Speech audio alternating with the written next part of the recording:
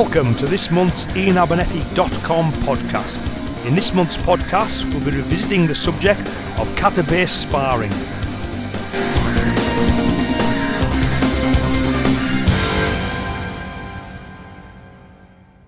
Hello, I'm Ian Abernethy, and this month we're going to be discussing kata-based sparring. Revisiting the subject actually, because we have done podcasts on it previously. Whereas those podcasts kind of give a general overview, this month's I want to get more specific and explain the principles of kata-based sparring, so that next month we can discuss specific drills and explore how we can take kata-based sparring into our own training. The reason as well I also want to come back to is it's such an important subject. Because without the live training, I don't think kata really will ever work. You know, it's an important thing to do, an important thing to understand. And for most people, they just can't see how kata and sparring can be linked. They just view them as completely different things. And that's essentially down to the way that we view kata and what we think it is and what it's for, and obviously the way we view sparring and what we think it is and what it's for. So hopefully in this month's podcast, we'll kind of challenge a few assumptions and hopefully make an understanding of kata-based sparring, make it all a little bit clearer. So before we get into it, just a couple of quick announcements. Well, one main one really. Just the Jisen magazine, Jisen of course being Japanese for actual combat, that was launched last month. The second issue of it was launched last month. Really happy with the feedback we're getting on the magazine. We're getting several thousand downloads already. I hoped that a magazine specifically aimed at the pragmatic traditionalist would be popular, and it's it's good to be proved right. So thanks to everyone who has downloaded it, and for everyone who spread the word about it too. If you haven't already checked it out, you can obviously download it from IanAbernethy.com as well as from other places. And I think that's mainly all I want to mention in the introduction this month. So I'll be quiet and I'll let you get into the main body of this month's podcast, which is on the principles of kata-based sparring.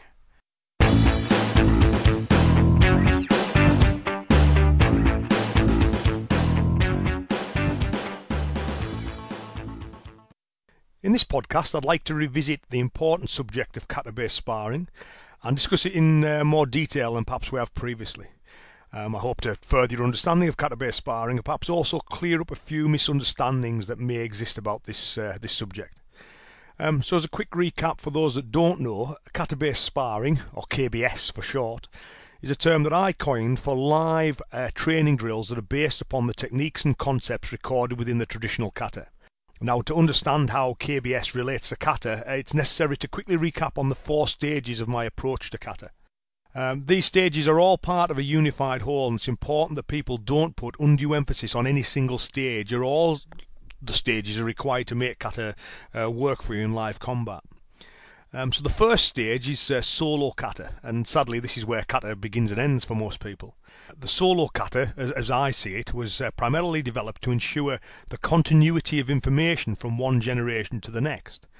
If you look at the history of the various kata, we can see that certain individuals will have taught a variety of combative methods and principles to their students, and then it was generally the student who created the kata to crystallise what was taught, both for themselves, but primarily to preserve that information for subsequent generations. Solo kata is therefore a physical recording of the syllabus upon which we should base our training, and it certainly should not be thought of as the entirety of that training. As an analogy to help clear this up, if you were to study cooking, you would need some recipes to get you started. However, simply owning a recipe book doesn't make you a skilled chef. I mean, you can't eat recipes. Recipes have no aroma, they have no flavour and no nutritional value. However, recipes give you the instructions to ensure that your cooking will have aroma, flavour and nutritional value. And solo kata is very similar. In itself, solo kata has no combative value, and its practice will not make you a better fighter. Those who criticise kata along those lines have a very valid point, although they're totally misunderstanding the nature of kata. So solo kata is the recipe that tells us what our training should consist of. However, we mustn't mistake the kata for the training itself, in the same way we should not mistake having a recipe for actual cooking. So, having learnt the solo kata, not necessarily in its entirety, but certainly the sequences that we wish to study. In my dojo, the kata and the bunkai are learnt alongside one another. So anyway, having learnt the solo kata or a bit of it, the second stage is to work with a partner to drill the actual applications of the kata, the bunkai. At this point, I feel we need to make it clear that I'm not talking about improbable blocks and counters from lunge punches delivered from 10 feet away. I'm talking about the true bunkai of the kata. Now, it's outside the scope of this podcast to discuss the evolution of bunkai and why so much of it is way off the mark. But for now, it's enough to mark the difference, and I'd recommend you check out the Bunkai Jitsu book and DVDs to find out more about that side of things. Now, the good news is that more and more karateka are currently engaging in practical bunkai training, but that's still a long way from what we need to address the needs of live conflict. Both solo training and compliant training are no substitute for live combative training. Compliant training is an important step along the way, however, because you need to develop good technique and tactical understanding in an environment where you will not be punished for every single error. Now, always doing things live is a way to learn, and learning from your mistakes is one way to learn, but it's a very slow process. And it helps speed things along if we can get guidance on what mistakes to avoid from our coaches, and in the case of traditional karate, from the founders of the art via the kata that they created to record their teaching. So having gained competence in the basic methods of kata through bunkai training, the third stage is to start to transcend the kata and practice variations of the bunkai in line with the combative principles on which the kata is based. Kata is designed to guide our training, and as mentioned previously, it's not intended to be the totality of our training. To twist the words of Bruce Lee, kata can be likened to a finger pointing to the moon. As Bruce said in Enter the Dragon, he says, "Don't concentrate on the finger or you'll miss all that heavenly glory." So the kata gives us examples of the kind of things it wants us to study. It tells us, study this kind of stuff, and here's an example or two to get you started. But we shouldn't regard those examples as being the totality of it. It's something to guide our training. It's a finger pointing.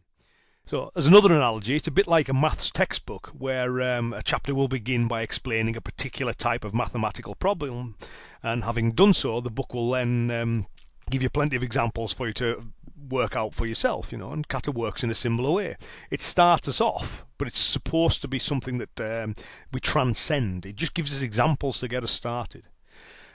Gichin Funakoshi, who was the founder of Shotokan Karate, he made his 18th precept. He said, kata must always be performed exactly, but combat is another matter. And in Nakasone's explanations of that precept, which Funakoshi endorsed, he states, in actual combat, it will not do to be shackled by the rituals of kata. Instead, the practitioner should transcend kata, moving freely according to the opponent's strengths and weaknesses. So for us to gain this ability to transcend kata, we obviously need to practice transcending it in training. And part of this will be exploring all the variations on the methodology of kata. We're not supposed to slavishly stick to the kata in combat or in training. As I say, it's examples to get you started. And Funakoshi wasn't alone in expressing this sentiment. Otsuka, the founder of Wado, he once wrote that it's obvious that these kata must be trained and practiced sufficiently, but we must not be stuck within them. One must withdraw from the kata to produce forms with no limits, or else it becomes useless. It's important to alter the form of the trained kata without hesitation to produce countless other forms of training. Essentially, it is a habit created over long periods of training, and because it is a habit, it comes to life with no hesitation by the subconscious mind. I think that's a great, paragraph that really does sum up the nature of kata to me. And again, we see that need to withdraw from kata such that it can be transcended and it can come to life in a free-flowing way. We therefore need to include variations on the methods of kata in our training in order to fully embrace kata. This will help us bring kata to life, but it's still not enough. To truly bring the methods of kata to life, we need to practice that methodology in a live environment. And this is the fourth stage of kata training and the subject of this podcast, kata-based sparring. Now, I use the term kata-based sparring to differentiate this kind of sparring from what most people would term as traditional karate sparring, which isn't really traditional at all and is almost always based on the methods of modern competition.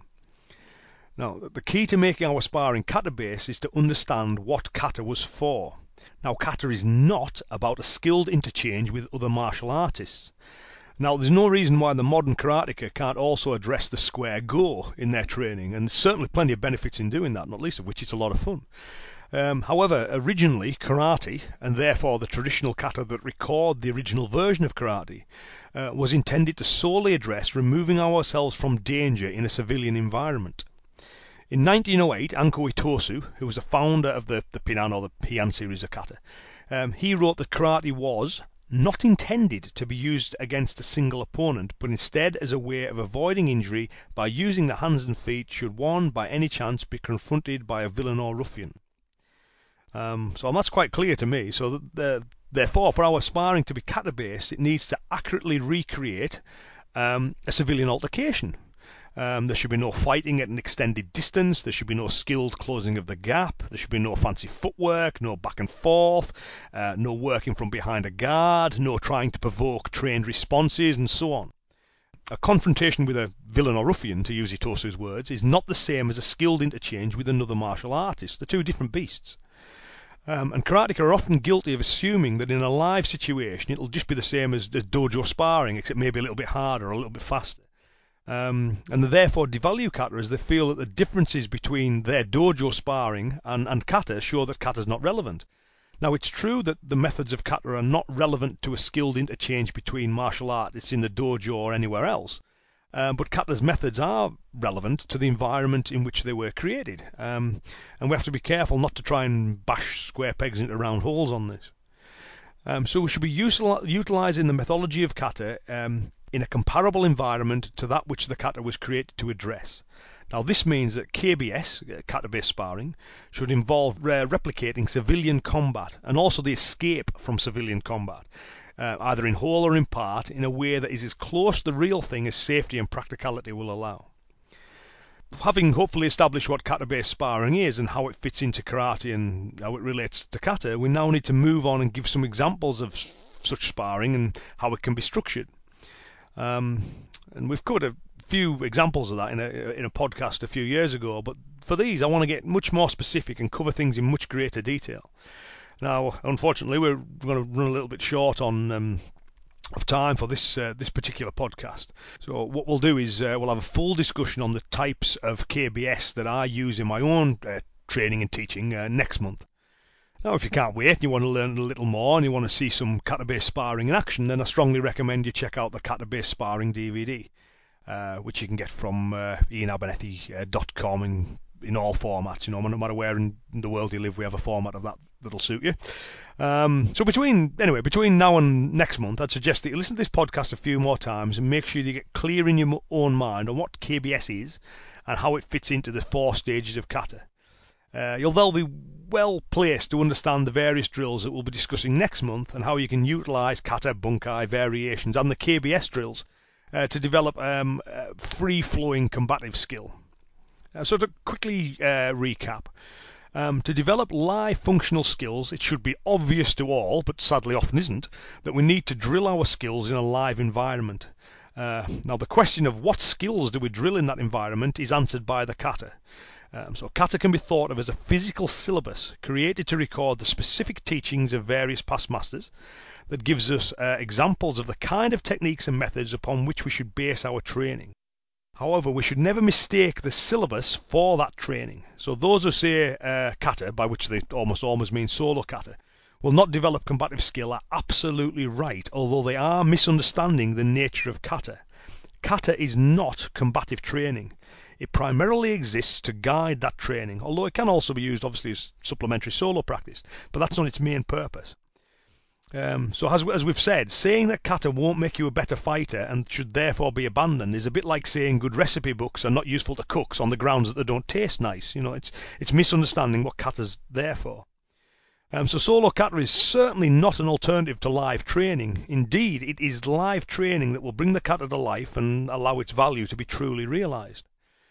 So anyway, I hope you've enjoyed this kind of introduction to what kata-based sparring is and how it fits into things. And hopefully we've established the role of kata-based sparring and what it is. And next month we'll be back to discuss some specific kata-based sparring drills that hopefully you'll find interesting and can make use of.